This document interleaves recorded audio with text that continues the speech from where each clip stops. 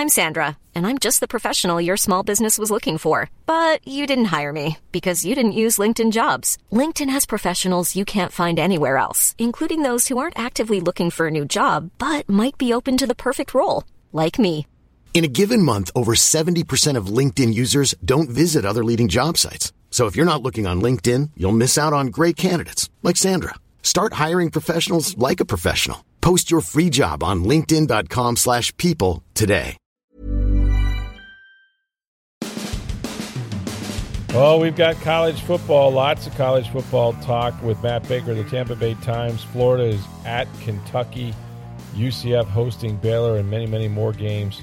USF at Navy. So we'll get into all of that in your college football talk here coming up in just a minute. But first, the Tampa Bay Rays won another game, and they tied, I guess it was, what year was it that the Rays went to the World Series? That would have been 2008 for the second best record in franchise history. So congratulations to them. Mm-hmm. Steve, here's what I didn't get. So I'm watching the TV, and all of a sudden, Tricia Whitaker is in the clubhouse as she does every night, but only this time she's sopping wet with champagne that's flying all over the clubhouse. Did I miss that they won something tonight? Like what? When I say tonight, it's a Wednesday night, but I watched the end of the game, and then I flipped over. I was watching. I got the little MLS soccer on, the U.S. Open Cup final. I have the Lightning game on the iPad streaming from Nashville. And then on Twitter, I'm seeing champagne pictures in the Rays clubhouse. I'm like, what is going on? What did they win? They're not eliminated from the division yet, although that's getting really close now. They wrapped up the number one wild card at worst case a week ago practically. I'm like, what is going on? And I'll read Kevin Cash's quote. Mark Topkin tweeted this. He says, Cash said the Rays felt players deserved to celebrate all they did this season and decided yesterday to do this tonight, win or lose, since they were off Thursday. His quote, I know it's different. I just told the guys, we're different. We're the Rays. There's a T-shirt. There's a T-shirt in that one. We're different. We're the Rays. Yeah. So when they did, if I understand this right, when they did actually secure the top seed in the wild card, they were off that day, so they didn't have a chance to pop the bubbly. Is that what he's alleging? I guess I don't know, or they just decided, hey, we're not going for a wild card. We won a division. I don't know. Really bizarre. Maybe they just didn't want to damage their own clubhouse, so wait till you get to Boston and tear theirs apart. Well, why not? This is what you get for firing Chaim Bloom. Exactly right. And I don't know if Boston's ever celebrated in at the Trop or not, but they'll have the carpet cleaners out tomorrow. It was a wet mess in there, and they're all having a good time. So speaking of Boston, this is the first playoffs in at least 30 years without the Yankees, Red Sox, or Cardinals.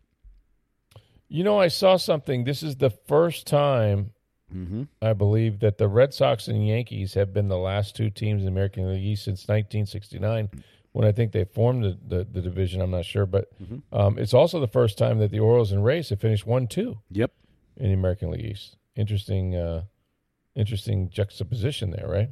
It is.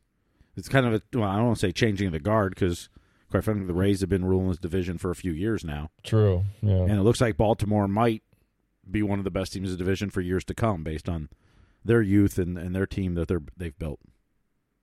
It's crazy, and you got to, it's scoreboard. You always credit Baltimore for what they've done. They have not lost and rarely lose for the last really 2 months.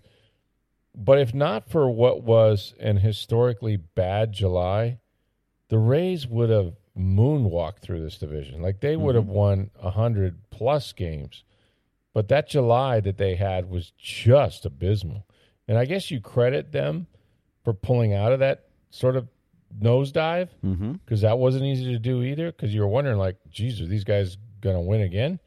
But if you even had a bad July, but not a horrifically, historically bad July, they'd be well ahead of the Baltimore Orioles right now. Well, it's one way to look at it. There's the other way to look at it is if they didn't start 13-0 because of that bad July, they'd be fighting for the second and third wild card. That's also true. That's right. Yeah. Well, that's the part of a season is that you have those ups and those downs. Now, generally, you don't have 13 in a row that you win. And right, you generally to start don't the year. Yeah, and you generally don't have a month as bad as the Rays were in July. I mean, it was the worst month, I think, in franchise history, wasn't it? I believe second worst record-wise. Second worst, yeah. Okay. But, I mean, you're talking those happen on really bad teams. That's right. This is a really good team. Those are the Devil Rays. Had an awful month. Mm-hmm.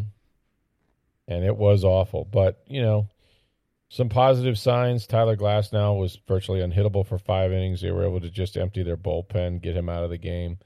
I don't know what they're going to do the next few days, where they're going to play this as if they're not going to win the division, but this would be the time that you would usually start, resting guys, and they have done that. They've I'll be curious to see if, maybe Friday they rest some guys, and then Saturday, Sunday, I mean, Yandy Diaz hasn't played in about a week now. By the time he gets to this weekend, does he want to get some swings in, if he's healthy enough, of course? Yeah. Same with Randy Rosarina's been out a few days. Does he want to get some swings in before you get to the first game of the wild card on Tuesday? Yeah, he did play on Wednesday, but he didn't look particularly good at the plate. So, yeah, maybe they want to get their timing back or something like that. Be something to watch. All right, we got Matt Baker coming up. Lots of college football talk. But first, you guys already know it's hurricane season, right? It still is. Don't let your guard down. But there's still time to keep the power on without breaking the bank. That's getting solar battery backup power from May Electric Solar. Now, with solar battery backup power, there's no fuel cost, no loud generator noise, no annual maintenance costs. Plus, May Electric Solar offers a 15-year warranty.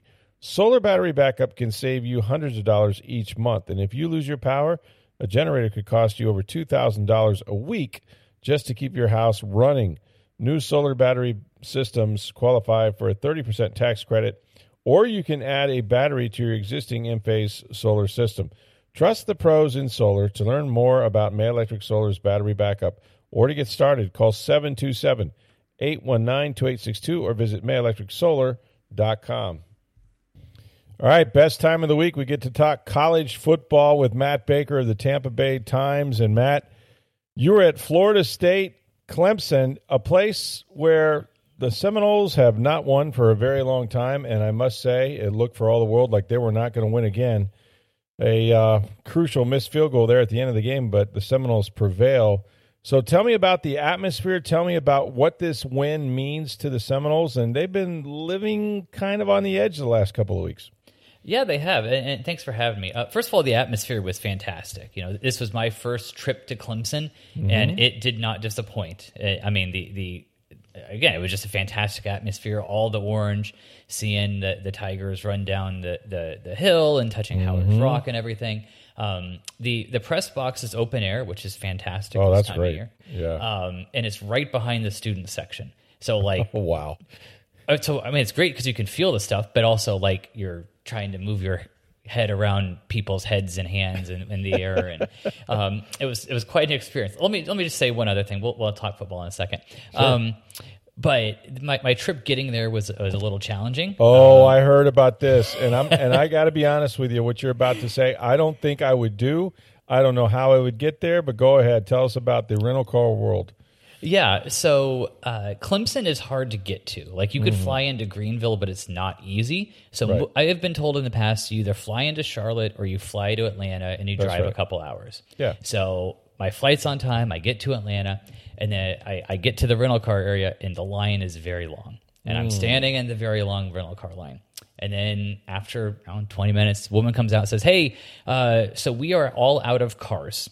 And it's going to be about a 5 or 6 hour wait for cars. And also, there's only one other company or one or two other companies in the Atlanta airport that has cars. So if you want to try and cancel, go for it. I'm like, all right, well, what am I going to do? All right, well, I'm going to stick it out and see what happens. So I wait more than an hour, probably an hour and 15 minutes, to get to the rental car, to the counter, where my 5 hour wait begins.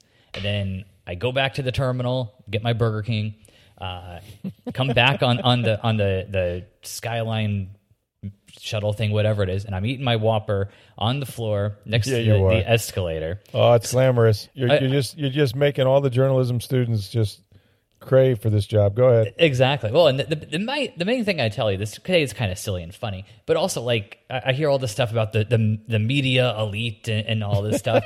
So the next time you, Joe listener, wherever you are, Jane listener, hear someone talk about the media elite, I want you to picture me sitting crisscross applesauce on the floor by the escalators of an airport, eating my Burger King, waiting for my dollar rental car. Anyway, it only took about another hour for me to get my rental car. The whole process only took 3 hours for me to finally 3 hours? Goodness. Yeah. It was the craziest, most ridiculous. And I was so fortunate, Rick, because apparently the people after me, I was like right at the cutoff line. And the people after me, they said it was going to be like 4 hours from then. Wow. Because rental cars run out of cars. Anyway, so that was my trip. Now, did you make kickoff or were we late? Yeah. Okay. I was fortunate. You know, I was lucky because this was on Friday. And okay, gotcha. So, I didn't have anywhere to be until Saturday. But when I was in line at Burger King, the folks next to me, they were going to visit their kid, and time is of the essence there. They only have so much time, and somebody else in line had to get to a wedding or whatever. And I can wait a couple hours. I had a book. I was going to be fine. It was just a pain.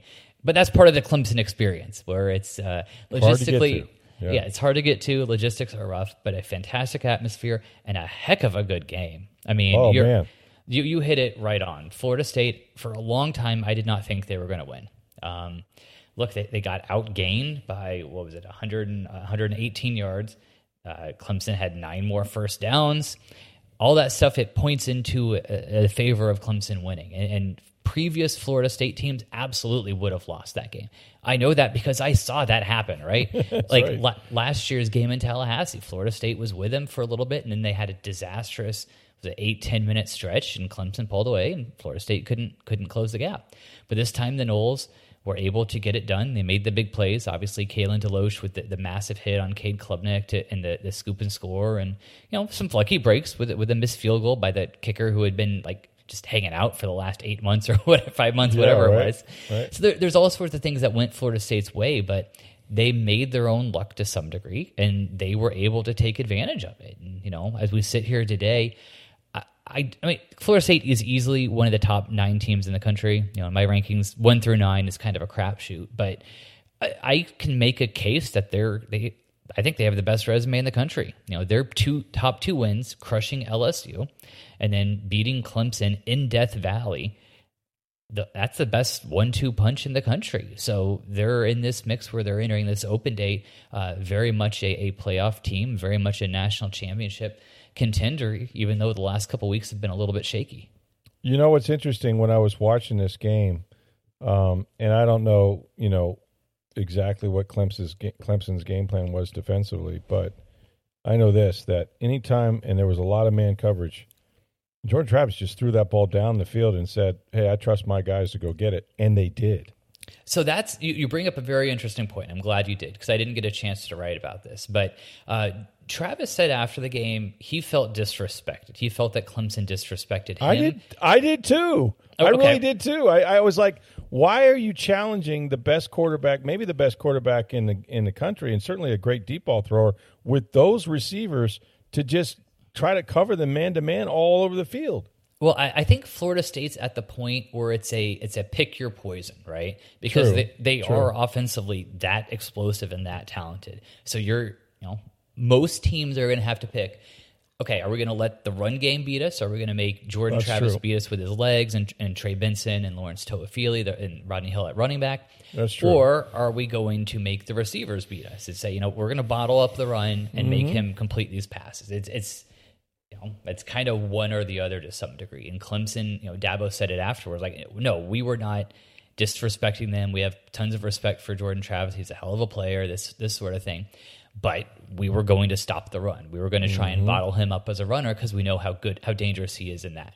And given how Travis looked just health-wise, clearly he was banged up with the left shoulder. I don't know that was the right idea for Clemson, but they did hold Florida State to 25 rushing yards, so it worked. And for a while, Florida State wasn't completing those passes. They had the jump balls, the 50-50 balls that they didn't make. It's just that when the one that mattered most on the second play of overtime to Keon Coleman, he made it, and that was the difference in the game. Yeah, that was a ball game, but I was impressed that he kept taking the shots when, it's the old, if they're going to play cover 2, you run it. If they're going to play man-to-man, you throw it over their heads, and that's what he consistently did, and they finally hit it, and it paid off. So Florida State advances. I agree with you. I think they're one of the top top teams in the country. However, Florida, they got it done against Charleston, but Charlotte. I'm sorry. Yeah, they got it done against Charlotte, but there are still some hiccups with them, and you wrote about it. These gaps on special teams, got enough guys on the field. I mean, what is going on with sort of the game operation over there? Yeah, I don't have a good answer, and Billy Napier I don't think has given a particularly clear answer, and I don't blame him because I mean, if he did, he'd probably end up throwing somebody under the bus, and I kind of get that. But they've got issues, right? I mean, there was, depending on what angle you're looking at, there was at least one, probably two plays against Utah where they didn't have enough guys on the field on special teams. And against Charlotte, there was at least one, probably two plays on special teams where they didn't have enough guys on the field. And obviously, it looks really bad. Certainly, when you look at what happened with Notre Dame at the end of the Ohio State game, where back-to-back plays they had 10 dudes on defense and lost the game in part because of it. It can be kind of magnified, I suppose, and it's one of those things that the way Billy Napier structures his staff without a dedicated on-field special teams assistant, when you make mistakes that way, it kind of gets magnified. And also just the fact that he's got a zillion analysts. What are you guys doing? Like it leads to the obvious questions. I felt almost kind of bad nitpicking Billy the way I did the other day in my story on TampaBay.com. But I think I had to. I think just because look, here's the way I'll say it, Rick. Florida, when we were talking to Billy the other day, we were in the Hefner football complex. It's the $85 million facility that the Gators built to get every ounce of efficiency they possibly can. Because if we do it in this way, where you go from the locker room to the weight room to the practice fields. And the number of steps. They count the number of steps. It's the number of steps. All of this is efficiency because we only get 20 hours a week. We have to maximize literally every single second. So you're going to have plays against Charlotte where, again, the only thing that matters is these couple hundred plays, right? However many it was in the game. And two of them, you didn't have enough guys on the field. Like, they will go spend $85 million to eliminate inefficiencies and then have that type of mistakes. It can't happen. I think you were right on writing about it. And I also think, and you made the point, is that without a dedicated special teams coach, one guy, where's the accountability? Well, it's on all of us. No, it should be on one guy. And that's the thing that I think structurally, and you can, there's a lot of ways to skin a cat. I get it. And he's been successful where he's been. Mm-hmm. But I'm telling you, man, I would want to know who's putting the 11 guys on the field during these special teams. And I would want that one person to be responsible. I almost think that it's, paralysis by analysis. They got too many people over there and things are slipping through the cracks here. Yeah, and that's one of the reasons I've asked about this and others have asked about it, because is it a situation where, this assistant does the punt return and this assistant does the kickoff block or whatever it is. Right. And then there's miscommunications just because you don't know who's doing what. Like there's valid questions to the operations here. No question. Whatever the answer is, there's been a couple mistakes. And yes, there's mistakes on any play, blah, blah, blah. I get it. But there were completely avoidable, silly-looking mistakes. And no, they did not cost them the game against Utah. There were other issues. No, they did not cost them against Charlotte, where they won by 15. But Kentucky is a tough team. It's on the road. This is kind of a coin-flippy game to me. And you look at some of the way these have shaken out the last couple of years. I think it was the 2020 game where Kentucky was in it for a little bit, and Florida made two really big special teams plays. There was a fake and then kind of some misdirection on a punt return, and that turned the game to Florida's favor. You look at the 21 game, which was one of the things that really started putting the pressure on Dan Mullen and ultimately helped lead to him getting fired. One of the turning points was a blocked kick that Kentucky returned for a touchdown. So like these, one guy out there can make the difference between having that kick blocked or not, or you get my point.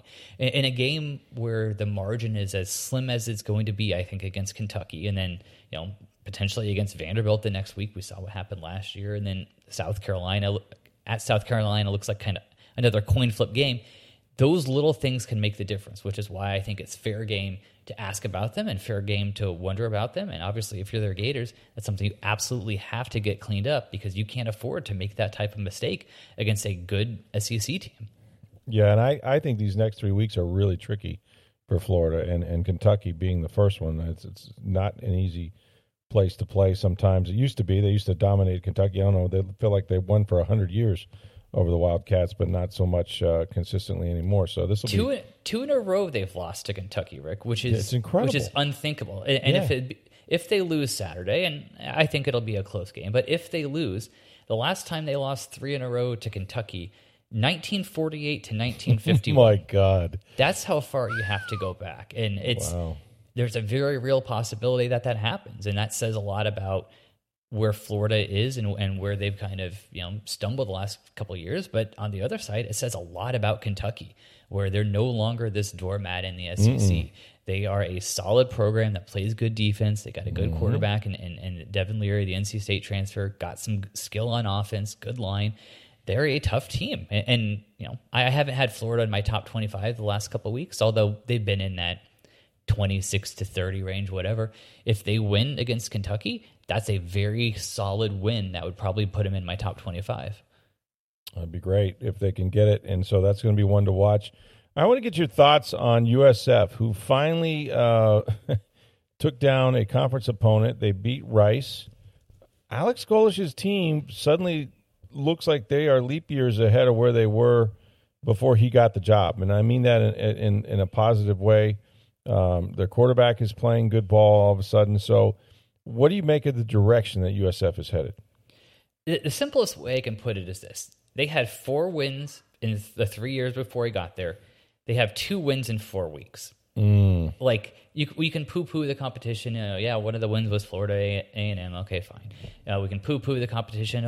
Rice has just moved up to the American and their quarterback got hurt or whatever. Okay, fine, if you won. But the fact is USF had been so bad for the last couple of years. So for them to already have 2 wins, to have a legitimate chance at a bowl, I don't know if I'm going to pick them to make a bowl at this point, but at minimum, they're going to have a chance at it. That is a remarkable coaching job. Some of it is the guys that Golish inherited. Obviously, Byron Brown's been really, really good. Yeah, some of it's the guys that he brought in, be it guys on the lines, be it Simmons, who had 270 yards, whatever it was, receiving the other day.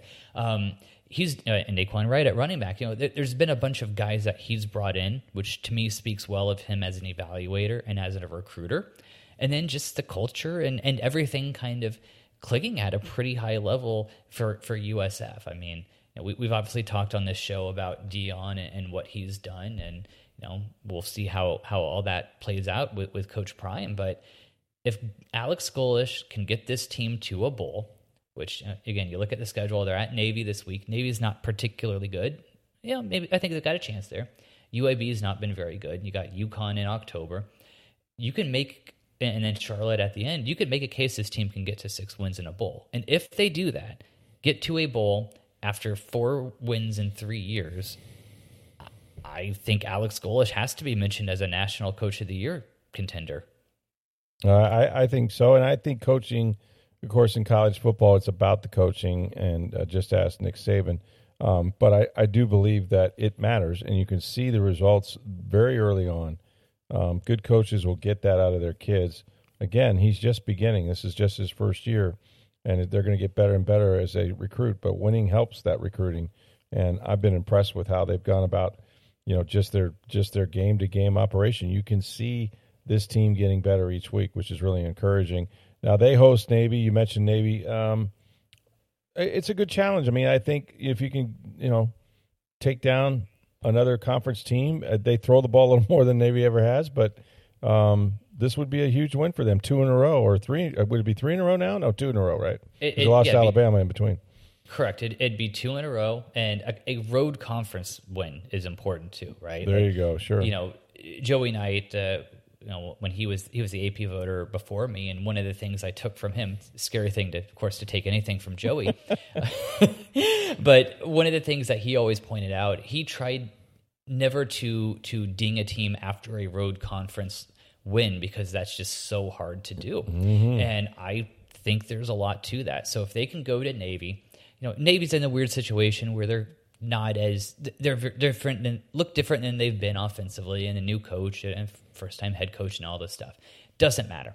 For USF to go out, and if they can win and have a chance to win at Navy, that would be a very big statement for where this program's going and where they are right now. And, as you said, winning helps with recruiting. And last I checked, they had the top recruiting class in the AAC. And if they can add some more kind of proof of concept stuff by stringing together a couple wins and making a bowl, then that's certainly going to help Golish as he tries to sell this program going forward.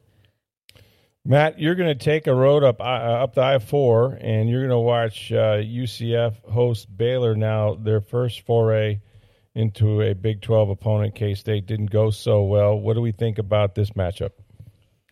So I think the game, UCF at Kansas State the other day, they lost by a couple scores. Kansas State's pretty darn good. I mean, they're the defending Big 12 champions. Obviously they lost Deuce Vaughn, but they still have a bunch of really good players. They're tough. Kansas State had the one loss, but it was a walk-off 61-yard field goal against Missouri, which was nuts. So I say that because obviously UCF would have liked to have won, but I don't view that as a bad loss or anything like that. I think it was a heartbreaker, and this is kind of where the Knights are, where they're in a conference with a bunch of good, at least, really good to solid teams somewhere in that mix. And UCF is right in there with them. And, I think this one on Saturday, I'm really looking forward to, just because it is the first home game, home Big 12 conference game for the Knights. This has been a long time coming for the people out there.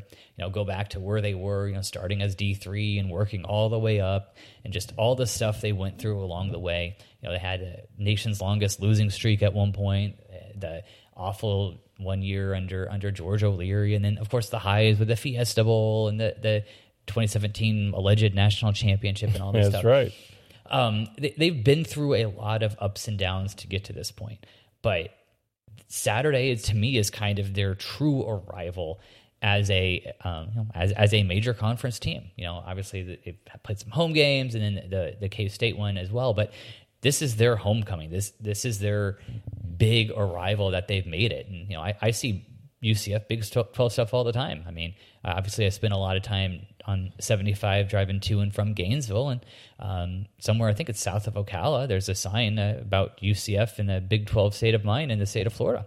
I gave a talk to the Orlando Touchdown Club the other night, and driving on I-4, and there were signs from Baylor welcoming UCF to the Big 12. Like, this is a huge deal for them to get there, just because there's only so many spots now, and who knows what things are going to look like in the coming years. So this is just kind of the realization of many, many years of hard work behind the scenes, on the field, off the field, in the community, in the boosters, building facilities, all that stuff. That's all going to kind of culminate in 4 quarters against Baylor. And by the way, I think they're going to win.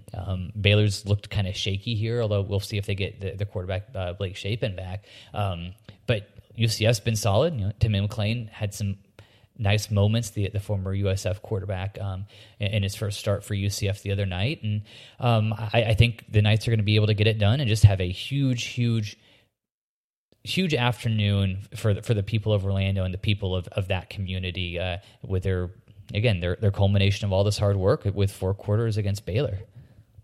It'd be great to see them take that down. And so let me get your thoughts on some national games. And one, and we got a mailbag question for you coming up you're going to enjoy. One was, last week, step up in class, right? Colorado goes to Oregon, and my, the Ducks put it on them. But first of all, let me get your thoughts. Oregon's coach said some things before the game about wins, not clicks. Mm-hmm. Dion fired back with, "You better get me now because this is as bad as we're going to be." I don't think it's necessarily a surprise, and USC is going to be a similar challenge, I think, for Colorado. But what did you make of the whole back and forth? Are people coming for Prime? Are they dissatisfied with all the attention he is getting in college football? Just what is that dynamic like, you think, in your sport? I think there's definitely more attention on Prime, from the fans and the media, and then I do also think from the coaches as well, his colleagues. When you talk as much as Deion does, when it goes poorly, you're going to hear about it. There's definitely some of that.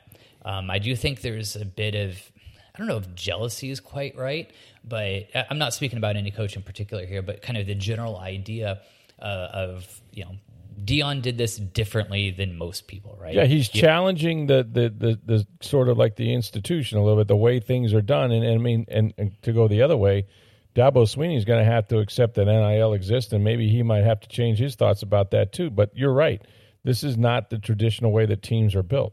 Well, it's not just it's part the way that teams are built, but also just how did he get to this job, right? It was 3 years at Jackson State, I think it was, and then you get a Power 5 job. Compare that to the route that most coaches take, where I was the GA for Bobby Bowden at Florida State from 1983 to 1985, and then I was an assistant at Podunkville Tech and moved up and then that it's a long process where you're climbing the ladder, and Deion did it very, very differently. We know why he did it very, very differently, because he's freaking Deion Sanders. But I do think there is some, again, I don't know if jealousy is the right word, but a little bit of like, does this guy really deserve this? That type of thing. Again, the fact that he talks so much that there's all the cameras around and the reality shows and all that stuff, that can put a bigger target on your back because Deion has put the target on his back. But also, I think it's important to mention too that this type of sniping happens not all the time, but it's not uncommon either. I mean, I remember after the one Florida-Missouri game, the one that ended up getting Dan Mullen fired, Eli Drinkwitz came out and said, like, may the force be with you, to give a shot to Dan Mullen, who did something similar, like with Halloween costume the year before. Like this type of stuff happens. Think of all the barbs that Spurrier said over the years about Free Shoes University and all this stuff. That's part of what makes this fun and makes this exciting, where the coaches have some personality and do this. And I just think that, I guess Deion's brought a little bit more of that out than the other kind of more vanilla coaches. How about that? No, that makes sense. Okay, real quickly, we'll go through some national games. Utah, who's playing extremely well, at Oregon State. That's a Friday night game. Who do you like there? I like Utah, but I don't feel super strong about it. It's just because it's in Corvallis. Corvallis is one of those weird places like Lubbock, like Ames, where weird things happen, and certainly a 9:00 game on a Friday night just seems like something weird is going to happen. And Oregon State, of course, is really, they're a really solid team too.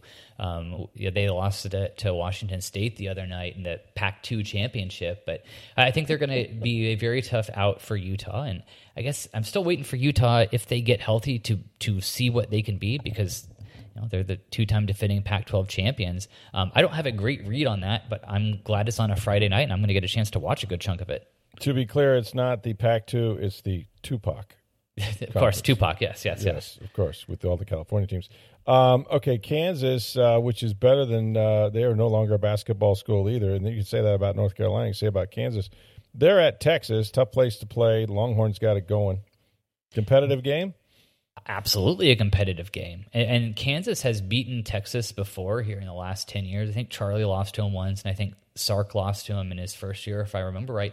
But those were kind of weird because Kansas was Kansas. They were down, and Texas, of course, should never be that down. But this is not that type of Kansas. I mean, Kansas is good. Like, their quarterback, Daniels, is very good. They've got some playmakers on the outside. I think Kansas is going to – Texas is the better team. They have better players. They should win. But I absolutely think Kansas can hang with them and make it close. LSU is at Ole Miss, and, of course, Lane Kiffin did a lot of talking until his mentor came in and beat him pretty soundly. So, I feel like we've heard that before, Rick. Yeah, we probably have. LSU, with kind of a rebound, I'm not counting out the Tigers here down the stretch. Yeah, I still think LSU can win the SEC West. I don't have a good read on Bama anymore, just because they did, they were able to beat a good Ole Miss team. I think Milroe's the quarterback going forward at Bama, and I think they can scheme up some stuff to make that work. But I say that because just LSU's been solid. They didn't look great against Arkansas, but that's just a weird series. They do play for the Golden Boot, so it's a trophy game and all that stuff. So I don't take too much away from LSU being shaky there. I think that's more of speaking highly of Arkansas in that rivalry. But LSU with their quarterback and some of the skill they've been having lately at running back and Neighbors at receiver, I think LSU is a good team. They're going to be a dangerous team in the division. I don't know that they're going to win the conference, but I certainly think they can win the West. And I like them to beat Ole Miss in Oxford. Notre Dame was just a devastating loss that they had to Ohio State, but they got to get back up fast. Duke is a better team than probably most people realize. How difficult is this game going to be for Notre Dame back-to-back with Ohio State? Very. Just because some of it is the mental aspect where a lot of times, if a team will get up big time for one opponent and then it doesn't work out, particularly this one where, again, it's a loss on a run up the gut with 1 second left. That's about as painful of a loss as you could fathom. And then the next game is Duke, and Duke is not a sexy opponent. However, they are tough. Riley Leonard is a quarterback who you're going to be hearing about come April and May as a legitimate draft prospect and an early round guy. Mike Elko, the Duke coach, is a defensive mind who's done a really, really good job everywhere he's been. I'm curious to see what happens with him this coaching carousel because he's a name who, again, in 2 years, he's made Duke a top 20 team. That is crazy. That does not happen. No. And that tells you just what a good an old-fashioned ball coach who can scheme up his X's and beat Euros, that type of thing. That's who he is. And I think he'll have opportunities. The Michigan State job's open. Northwestern, which is a comparable job, but can probably pay more just because of the Big Ten.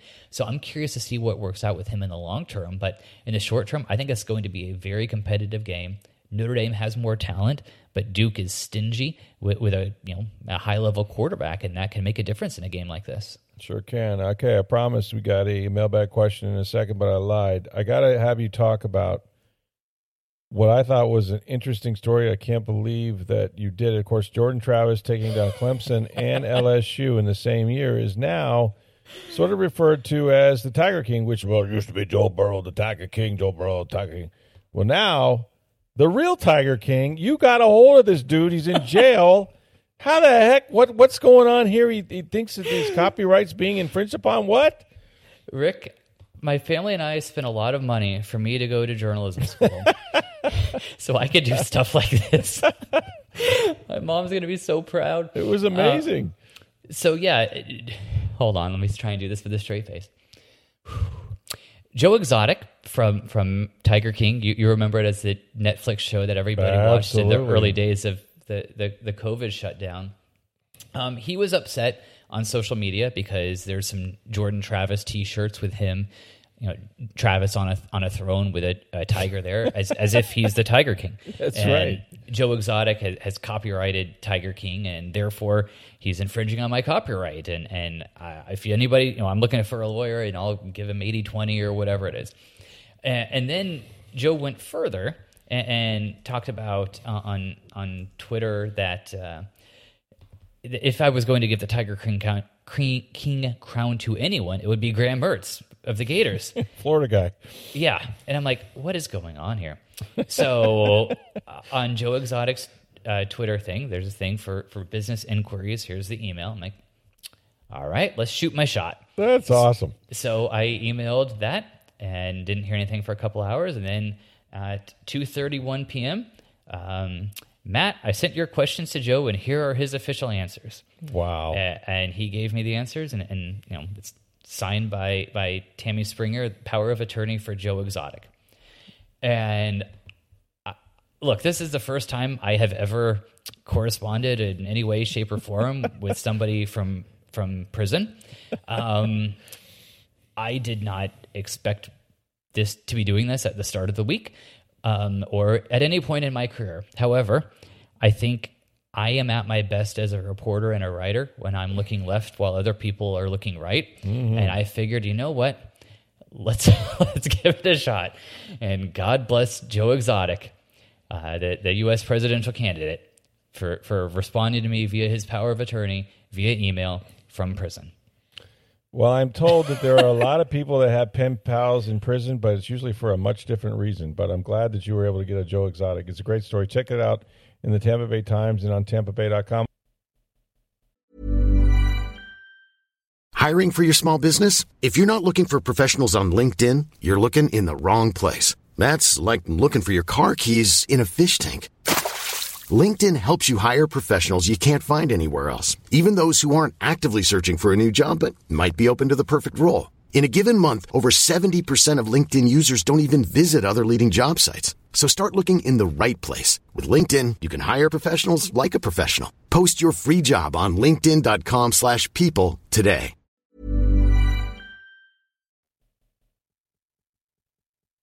All right, Steve, we got a very pointed question for Matt Baker in our mailbag today. It's very pointed and long, so bear with me here. Mostly long. Evan wrote, "Can Matt explain the love for Florida State? Yeah. Don't get me wrong. They have one or two of the three most impressive victories this year, and it's a great story to have FSU back in the top 10 where they lived for decades. My question is there any other team in the top 10 that you could say, or even should be, 2-2? Great win against LSU, but if Boston College could have gotten out of their own way, they would have lost there. Boston College isn't even a top 100 team. Also, to call Clemson a big win is a stretch. First of all, if Clemson had anyone other than a stockbroker for a kicker, they would have won that game. Oh, man. More importantly, this isn't the Clemson of 3 or 4 years ago. This is a Clemson team whose only wins are against Charleston Southern and Florida Atlantic, a Clemson team that has lost 5 straight to ranked opponents and are 2-8 in their last 10 against ranked opponents. Don't get me wrong, Florida State's a solid top 10 team, but to be put in a separate group of top 2 at this point seems a reach. Even using the eye test, they have one really impressive victory and 2 wins that you really have to squint hard to make me look positive." Okay, so a couple things. I don't care about Clemson's record against ranked teams over the past couple years, just because that's not relevant. It's the same thing with Georgia. I've got Georgia lower than some of my voting colleagues. The best argument for Georgia is they're the 2-time defending national champions. However, that has nothing to do with 2023. So, again, I understand it, and some people use that argument. I personally don't like it, so I don't. No, this is not a Clemson of 2016 with Deshaun Watson, 2019 with Trevor Lawrence. No, they're not that good. But they're still a pretty darn good team. You know, you look at some of the advanced metrics, they're in the top 25 there. Yes, they got their tails kicked by Duke in the opener, but then they, turned it on in the second half against Charleston Southern, beat the crap out of Florida Atlantic. And I know what I saw with my eyes on Saturday. Cade Klubnik played like a 5-star quarterback. Will Shipley, the running back, is really good. Maffa, number 7, the other running back, is really good. Their receivers finally played the part. They've got a good defense, and I've heard some people kind of poo-pooing the win at Clemson, like Death Valley is only great at night or whatever. No, I was there. That place was nuts. So I'm not going to poo-poo them for winning that game, no matter how it went down. They hadn't beaten this team in 9 years, and to get that monkey off their back in what is a rivalry, Florida State Clemson is a rivalry, I think that's an impressive win. And then when you start kind of looking at, even if we don't think it's a top 25 win, there's still, I think the only other team off the top of my head that has 2 wins that caliber, to me, it would be Washington State. They beat Wisconsin and they beat Oregon State. So that's why I view it that way. I understand that they probably should have lost to Boston College and maybe should have lost to Clemson as well. But the fact is they didn't. They're 4-0, and that LSU win is extremely impressive. And I guess the other thing I would say on this too is it's still early. And I don't have a great feel for who should be 1 and who should be 9 right now.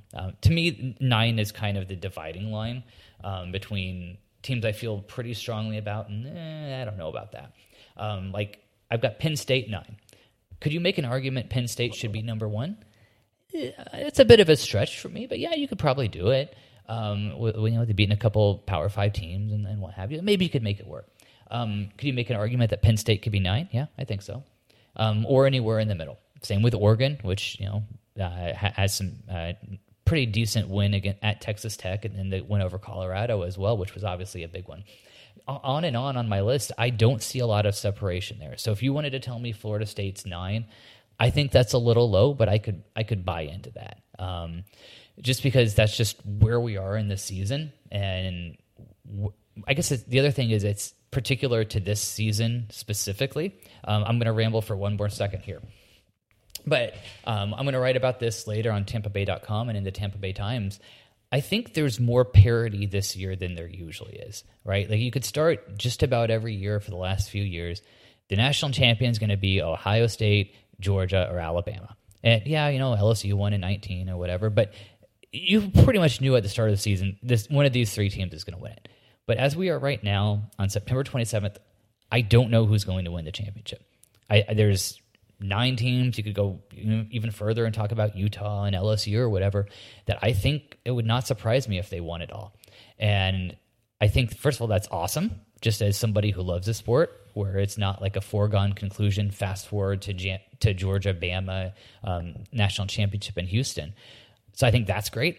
And I also think it's interesting why this is happening. I think the transfer portal and NIL together, a lot of people hate them and lambaste them and what have you, but I think that combination, that cocktail of transfer portal kind of evening out some of the talent. You take Washington with Michael Penix from Indiana, wasn't working there, goes to Washington, one of the best players in the country. You look at Georgia losing a couple guys like Barry Alexander, who's now doing a very good job at USC, weakens Georgia a tiny bit, boosts USC a tiny bit. A little bit more leveling out of talent because of the portal. And then NIL as well, getting guys to stick around longer. Again, like Penix and like some of the Florida State guys and some of the Michigan guys. I think those two things together have made it where there's a little bit more evenness across the field, where you have 10 teams capable of winning a national championship, and Florida State's in that mix. So that was a really, really long-winded answer to a question of, yeah, they're somewhere in the top 10. I think they're higher. You can think they're lower, and reasonable people can disagree. It was a long question as well, so it required a long answer, but that's why we have him. He's Matt Baker. He'll be at UCF hosting Baylor, and we'll look forward to reading that and all his other news in the Tampa Bay Times, and, of course, about the Tiger King on TampaBay.com. Thanks, Matt. Enjoy the game, and safe travels, buddy. All right, you got it. Thanks, Rick. All right, always great to talk college football with Matt Baker. Tomorrow we will preview the Bucs at the Saints. It looks like Jay Boo may be quarterbacking.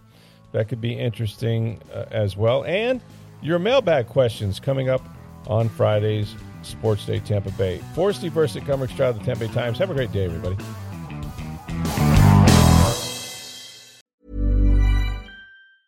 Mom deserves the best, and there's no better place to shop for Mother's Day than Whole Foods Market. They're your destination for unbeatable savings, from premium gifts to show-stopping flowers and irresistible desserts. Start by saving 33% with Prime on all body care and candles. Then get a 15-stem bunch of tulips for just $9.99 each with Prime. Round out Mom's menu with festive rosé, irresistible berry chantilly cake, and more special treats. Come celebrate Mother's Day at Whole Foods Market.